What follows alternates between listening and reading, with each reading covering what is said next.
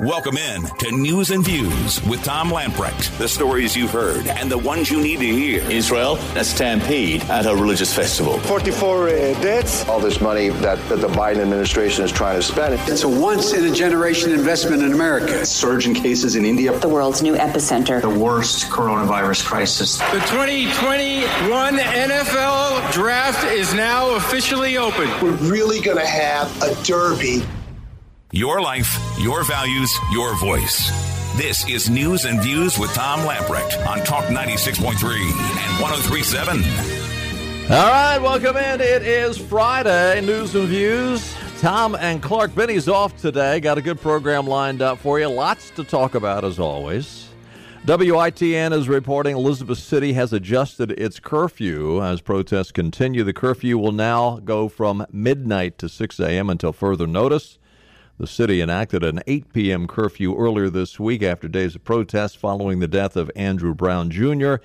In a statement, the city said the only exceptions to this curfew are for traveling to and from employment or emergency visits to stores, gas stations, etc. There have been a handful of people that have been arrested for breaking the curfew.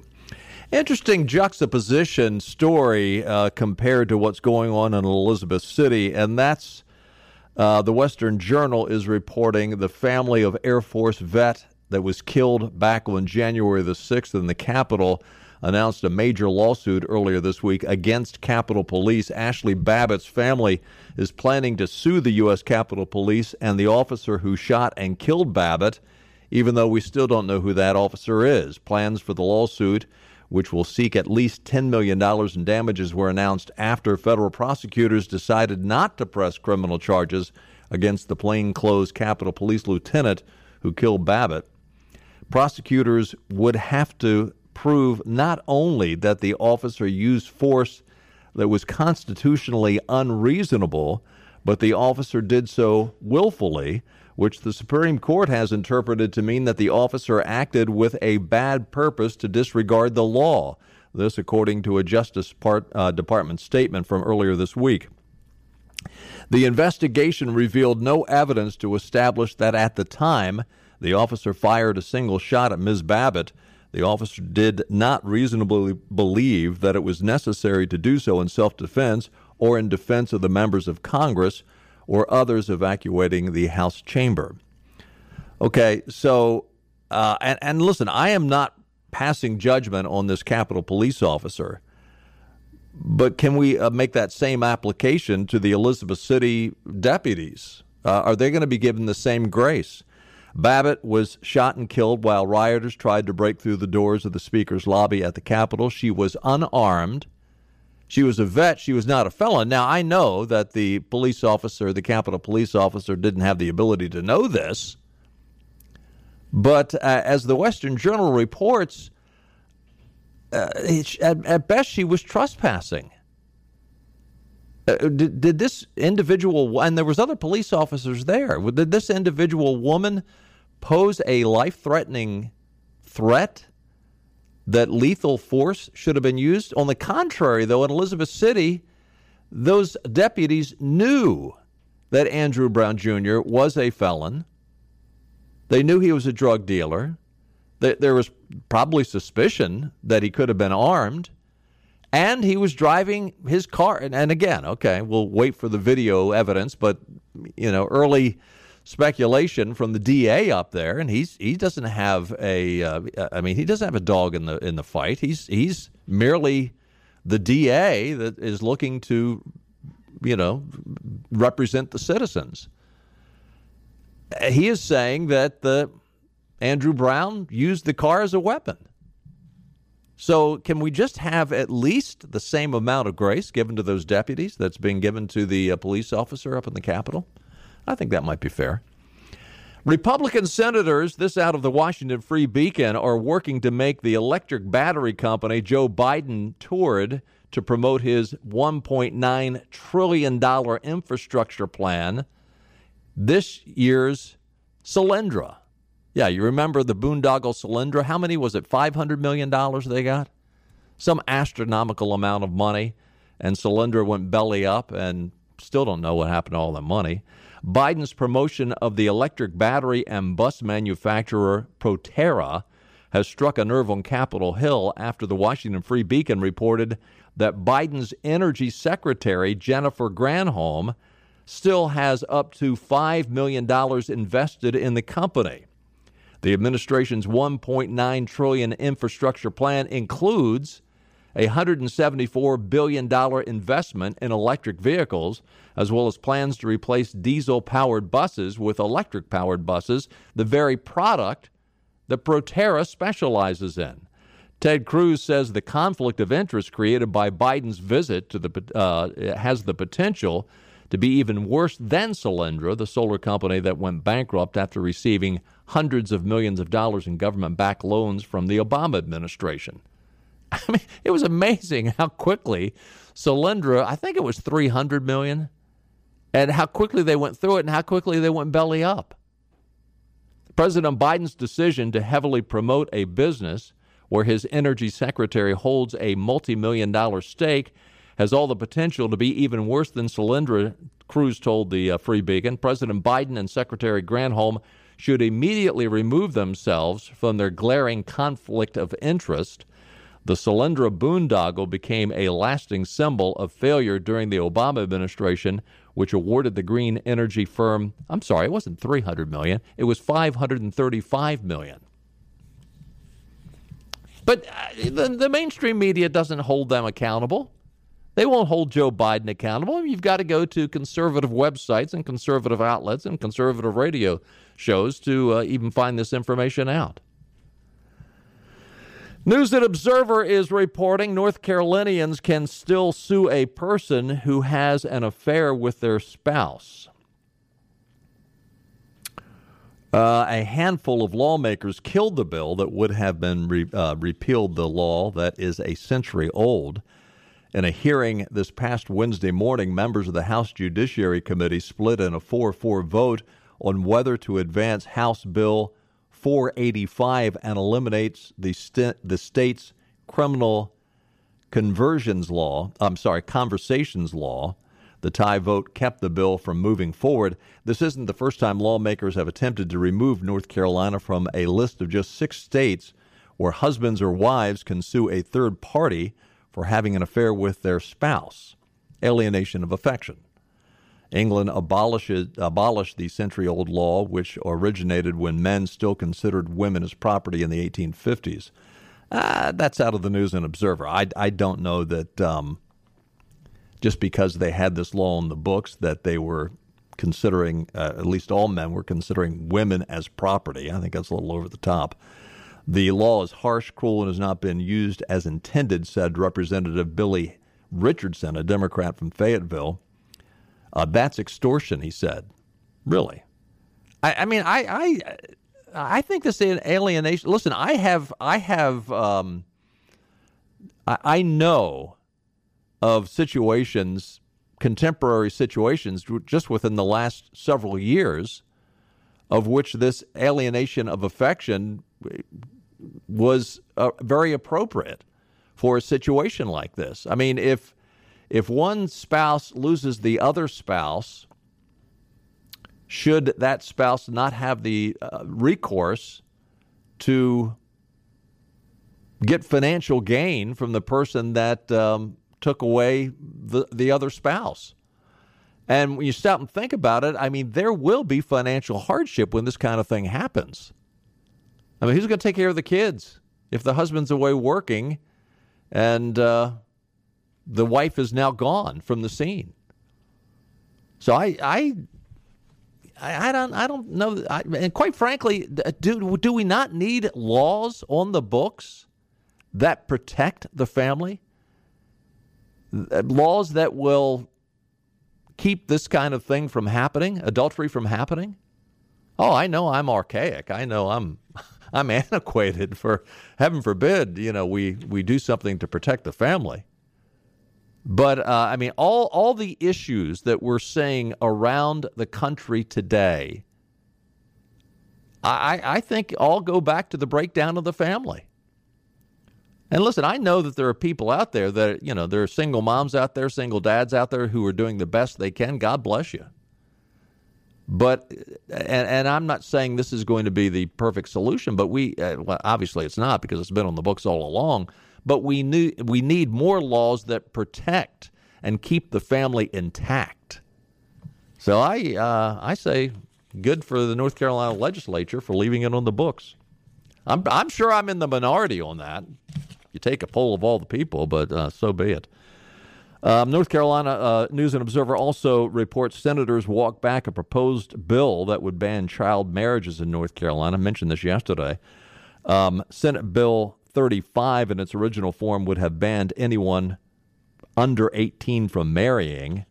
When we first filed this bill, one of the things we are looking at is the fact that North Carolina has become a destination place for marriage for folks who are marrying children for sex trafficking.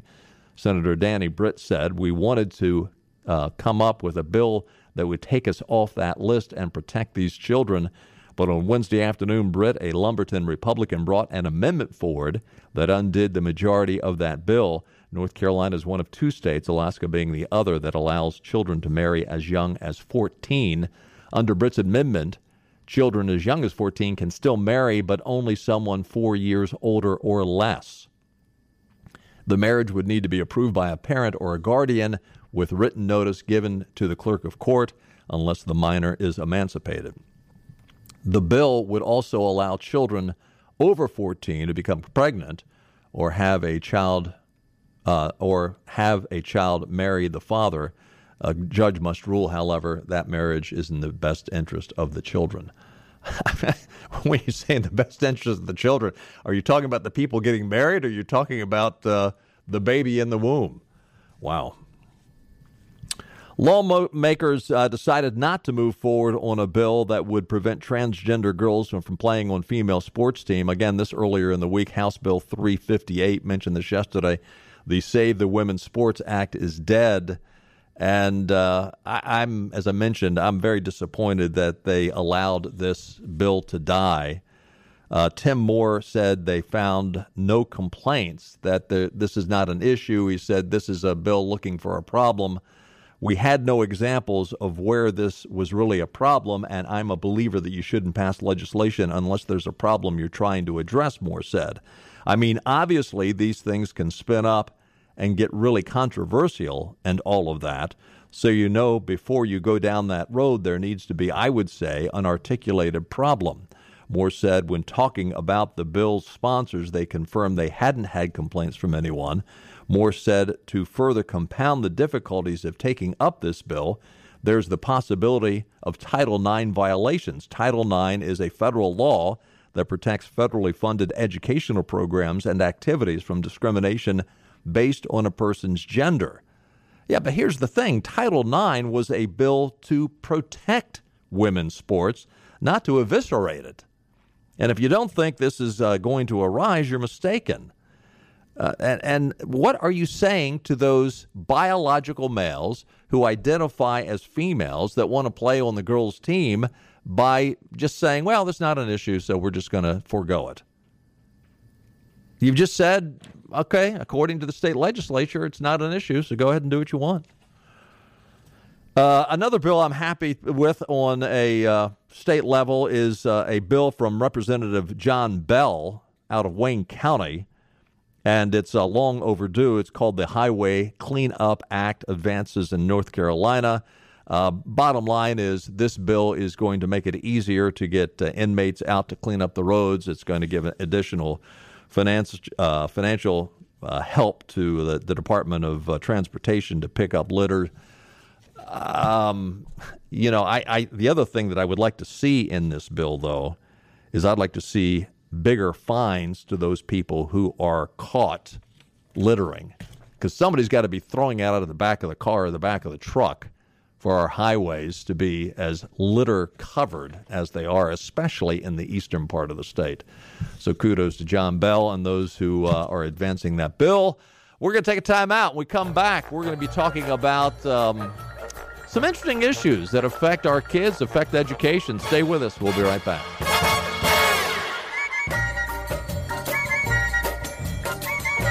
Back to News and Views. Talk 96.3 and 103.7. All right, welcome back. It is 22 minutes past the top of the hour. Taking a look at your weekend weather forecast. Looks pretty good.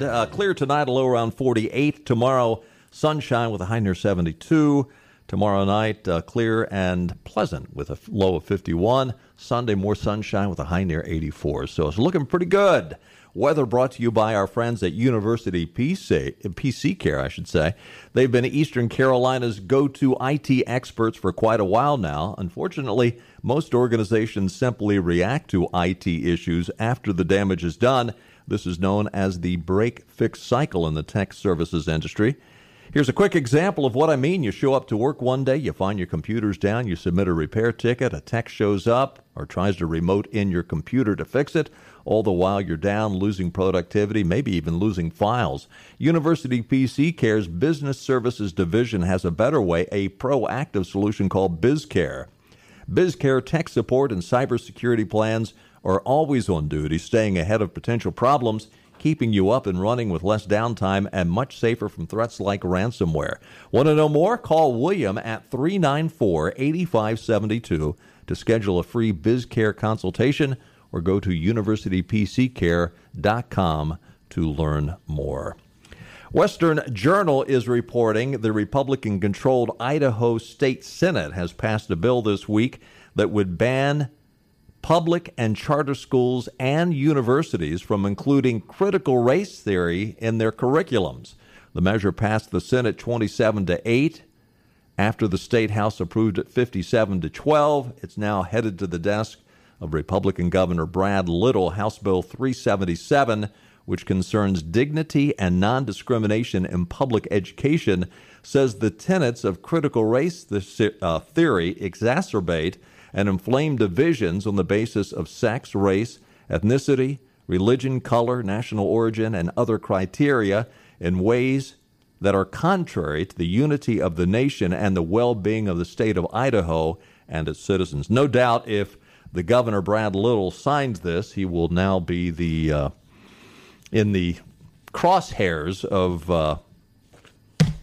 the liberals and the progressives and those who want to promote critical race theory along with other forms of liberalism. To talk about this issue and also perhaps to talk about some upcoming solutions, someone who might be familiar with our News and Views audience, Diane Ruffino. Diane filled in, I guess it's been a couple of years ago, wasn't it, when Sadie was out in Colorado. You co-hosted with me for a month or two, I guess it was. Yeah. And welcome back. It's been a while since we've been together. Good to see you again. Yeah. So, Diane, this is an issue that is it continues just to accelerate. It seems like in the public education system. You provided me with an article that was printed in the City Journal in March of this year, and we got the situation up in Idaho where they've been proactive, even though some of the legislators up there said, okay, while this has not been a major issue in Idaho, we're beginning to see it show up. Unfortunately, it sounds like it is an issue right now in North Carolina, at least up in Raleigh it is. Yeah. So I hope our state follows that lead. Critical race theory has been adopted by teachers. It's not a product of a bill or an executive order or anything like that, or a policy from the North Carolina General Assembly. It was a product of North Carolina teachers themselves up in the Wake County school system. Well, they adopted it. I mean, they didn't invent it. No, that was back in 1989 was the first articulation of a race theory. That long ago? Yeah. Wow. Yeah. Well, they were talking about it in the 60s and the 70s, too. But articulation of an actual race theory was 89. So our teachers, and you know why the teachers are bringing this stuff up, because the teachers aren't conservative. We all know what the political bent of the teachers are. They're very progressive, and they're very socially conscious, social progressivism. There's all kinds of, woke types of groups teaching. The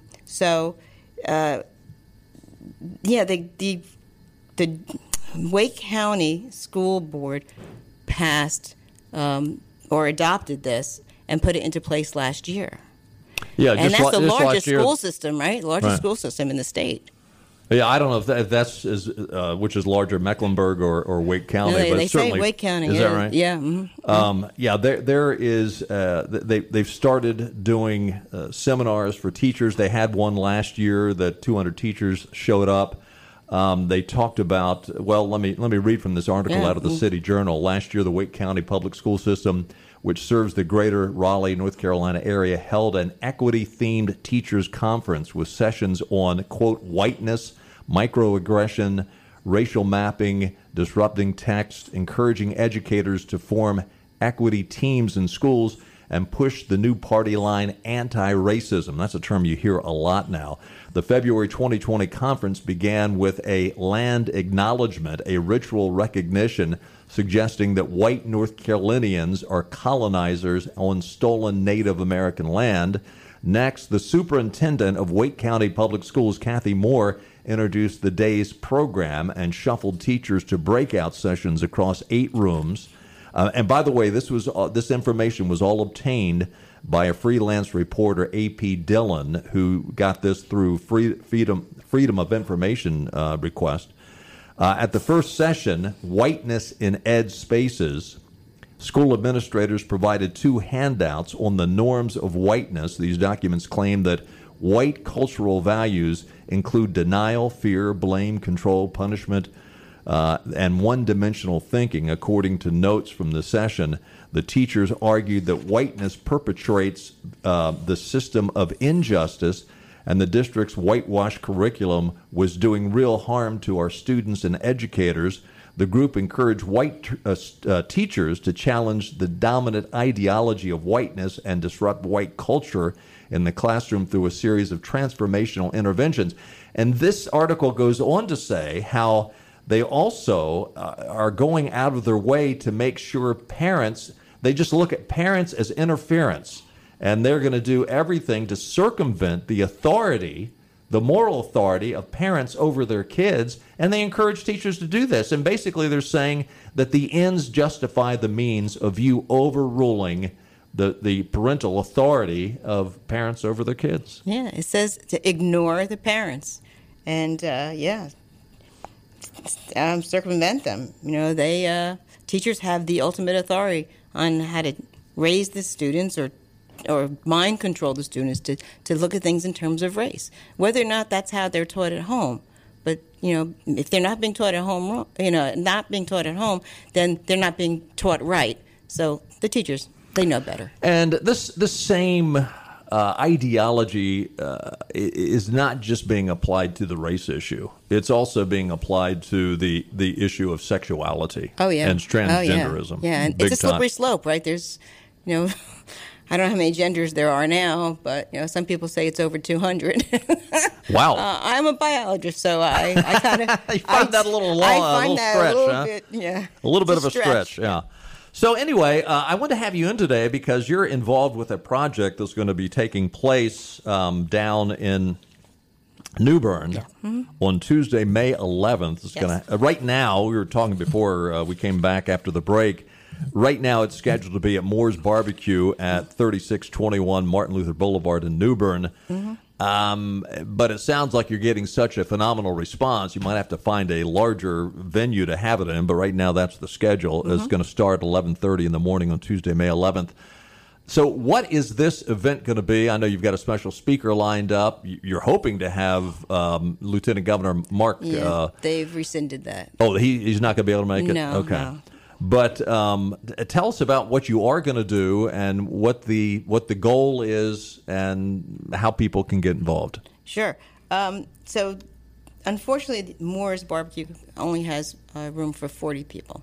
And right now we're getting responses from Tea Party leaders, GOP leaders, conservative groups from like Onslow County, Dare County, Carteret.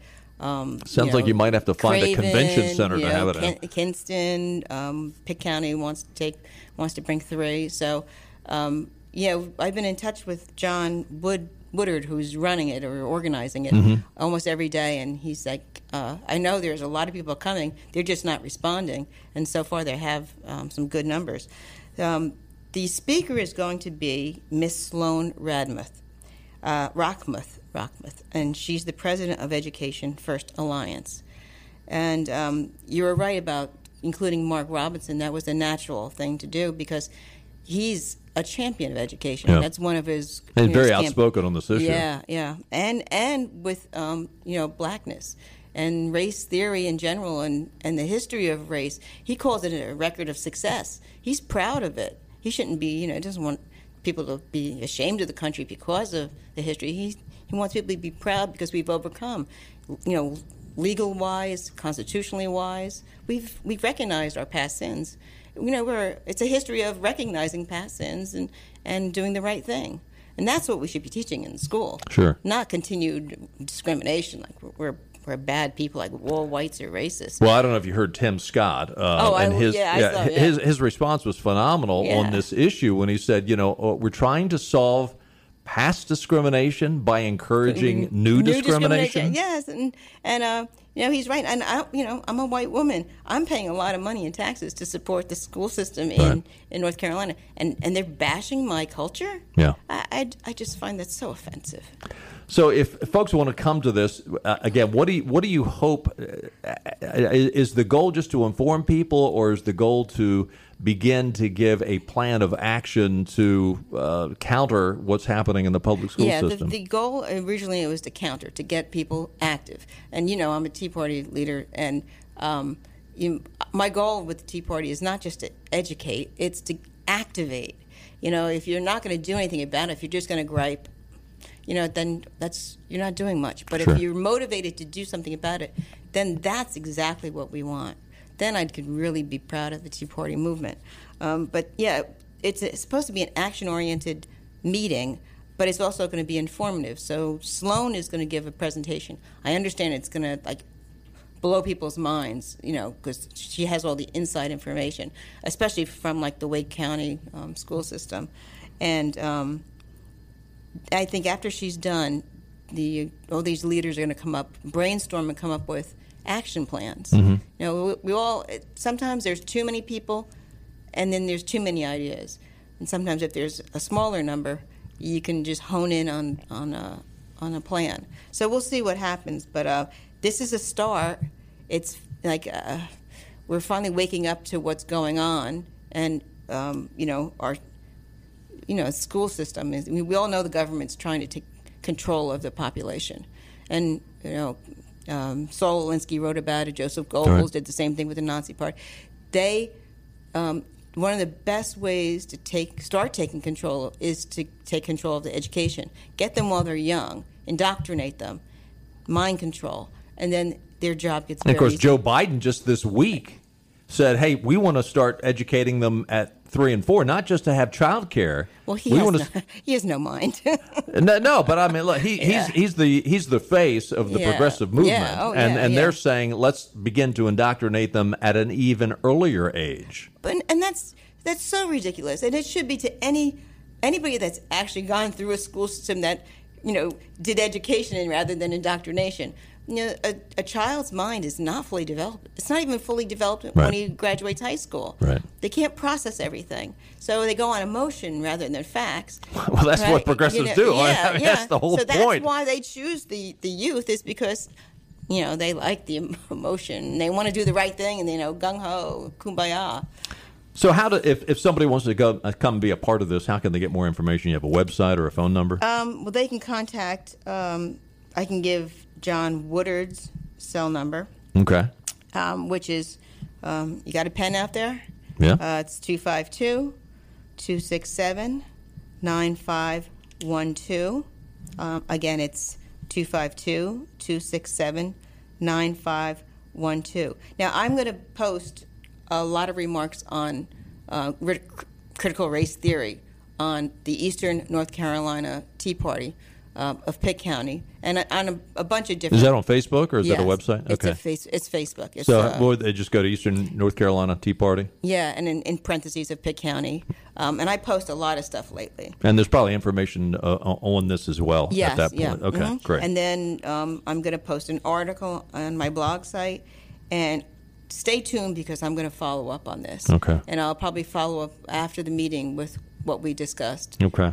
Again, that's Tuesday, May 11th at 11:30. And right now it's at the Moore's Barbecue at 3621 Martin Luther King Boulevard, New Bern. Yeah. And if folks continue to contact John Woodard and Diane, then we're going to have to find a bigger venue. Yeah, and actually, if you want more information about what critical race theory is, or more information about this meeting, and if you want to be notified after the fact what was accomplished, and my cell is 252-916-9605. Very good. Diane Ruffino, thanks for coming back and sharing this with us. Good to see you again. Thank you for inviting me. Stay with us. I'll be right back.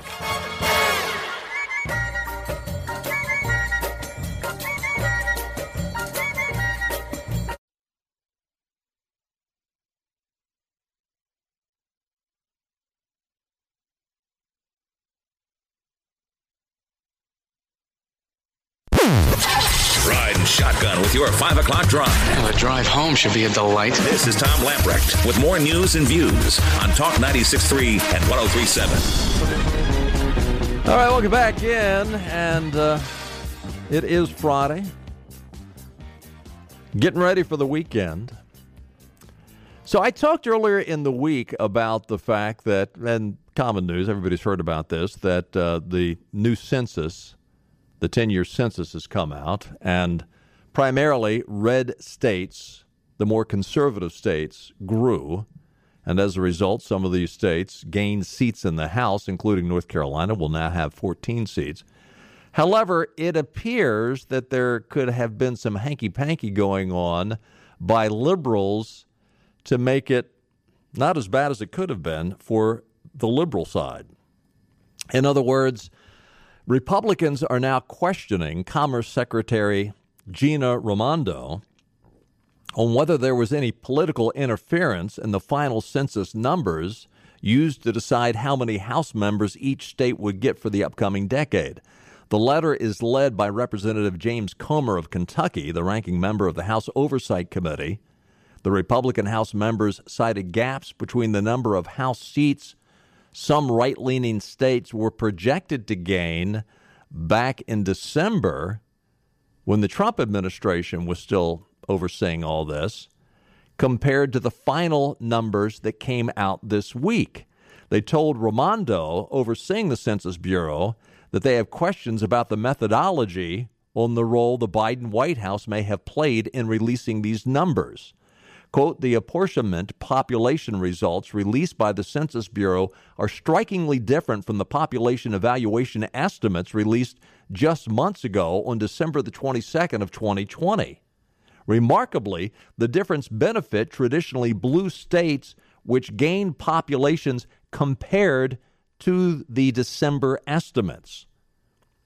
So in other words, the numbers that came out in December, for example, in New York, the December numbers would have been a population of 19,336,776.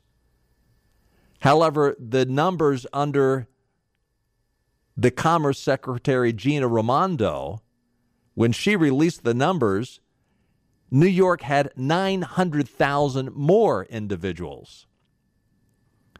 Now, is that a big deal? Well, it's an extra House seat. So, yeah, it's a big deal. As it is, New York lost one House seat. They would have lost two.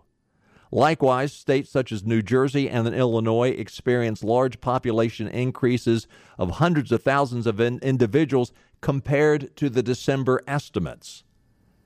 And again, this is why this is really odd, because then you go to red states such as Arizona, Florida, and Texas, and those numbers decreased as compared to the December estimates. Curious. So the blue, and again, at first glance you say, well, conservatives they came out ahead on this. Yeah. So liberals lost, but it sounds like that there could have been not just a loss, but a major shellacking had the original numbers stayed intact. Are the estimates going to be that far off between December and April?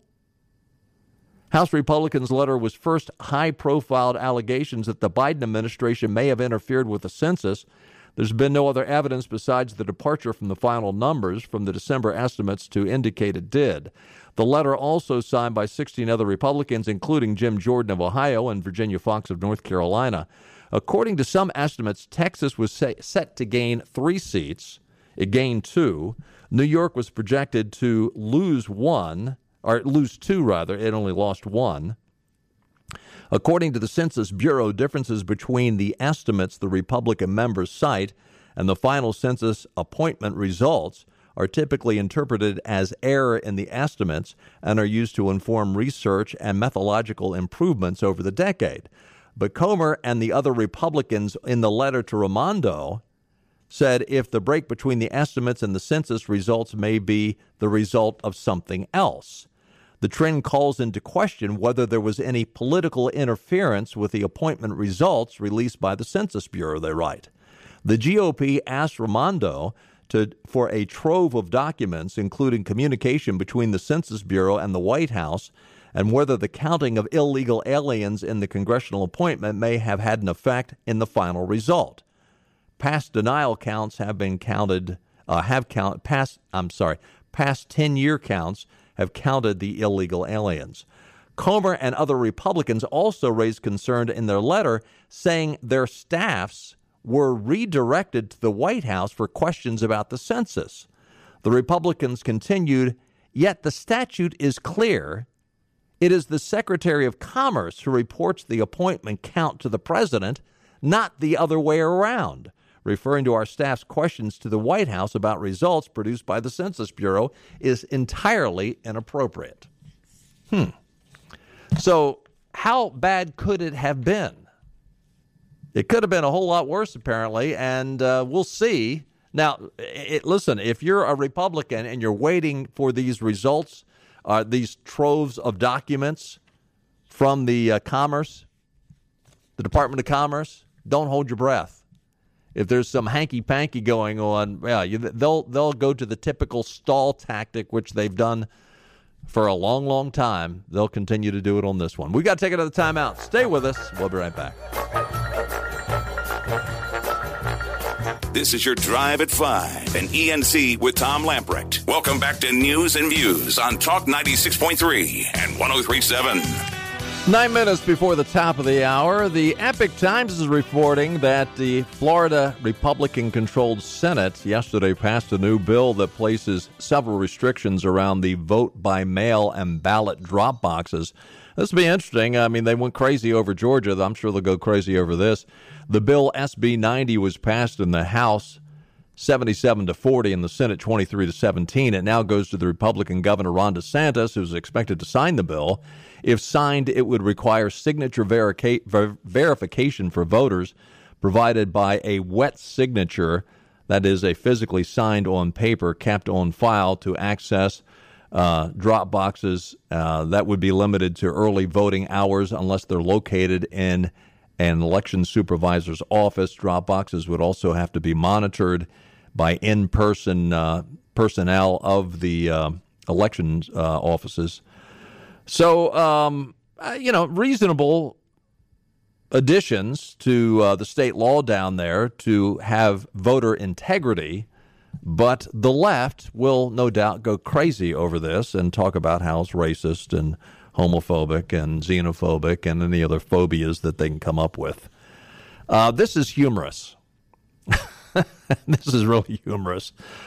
The Federalist is reporting President Joe Biden's son, Hunter, has landed a speaking gig at Tulane University where he will reportedly lecture to a class called Media Polarization and Public Policy Impacts on Fake News.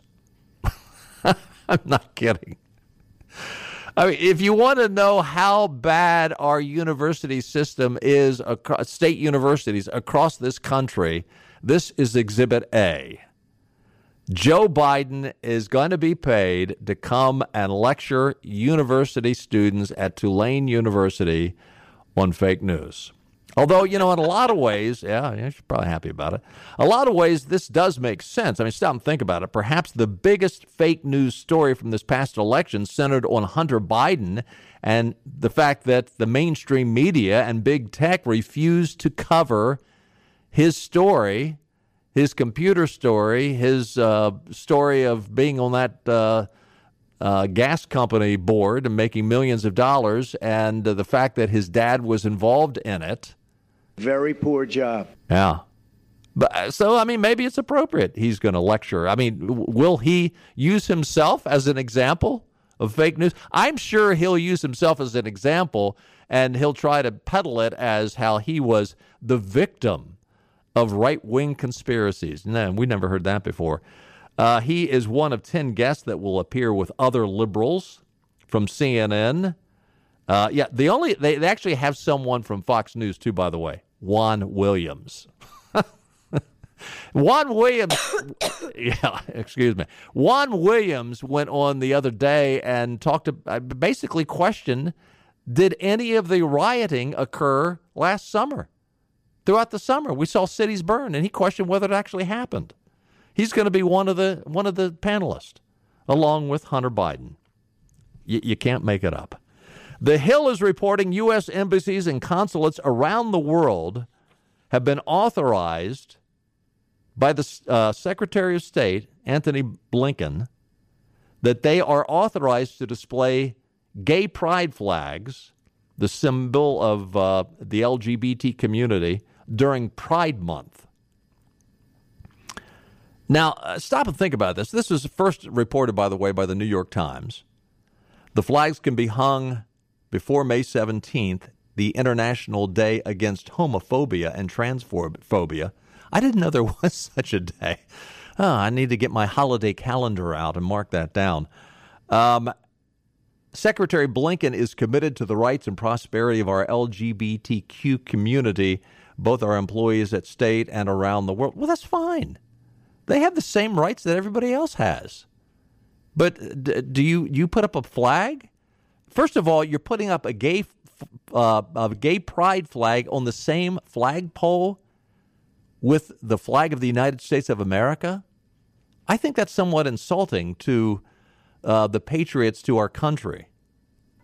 But here's my other question, too. What, are you going to do this for other causes? I mean, there's a Christian flag. What if an ambassador wanted to fly the Christian flag over the embassy they're working at during the Christmas holidays? Are you going to permit that? You're not? Gee, what a shock that is. Again, you're seeing firsthand how the progressives continue to push their narrative, how they continue to use the false narrative of discrimination in order to push their liberal agenda. Hey, listen, want to end on a high note, so I'll just say this. Have a great weekend. It's going to be beautiful weather. Go to church on Sunday, and we'll see you Monday at 5 o'clock. Bye-bye, everybody. All right.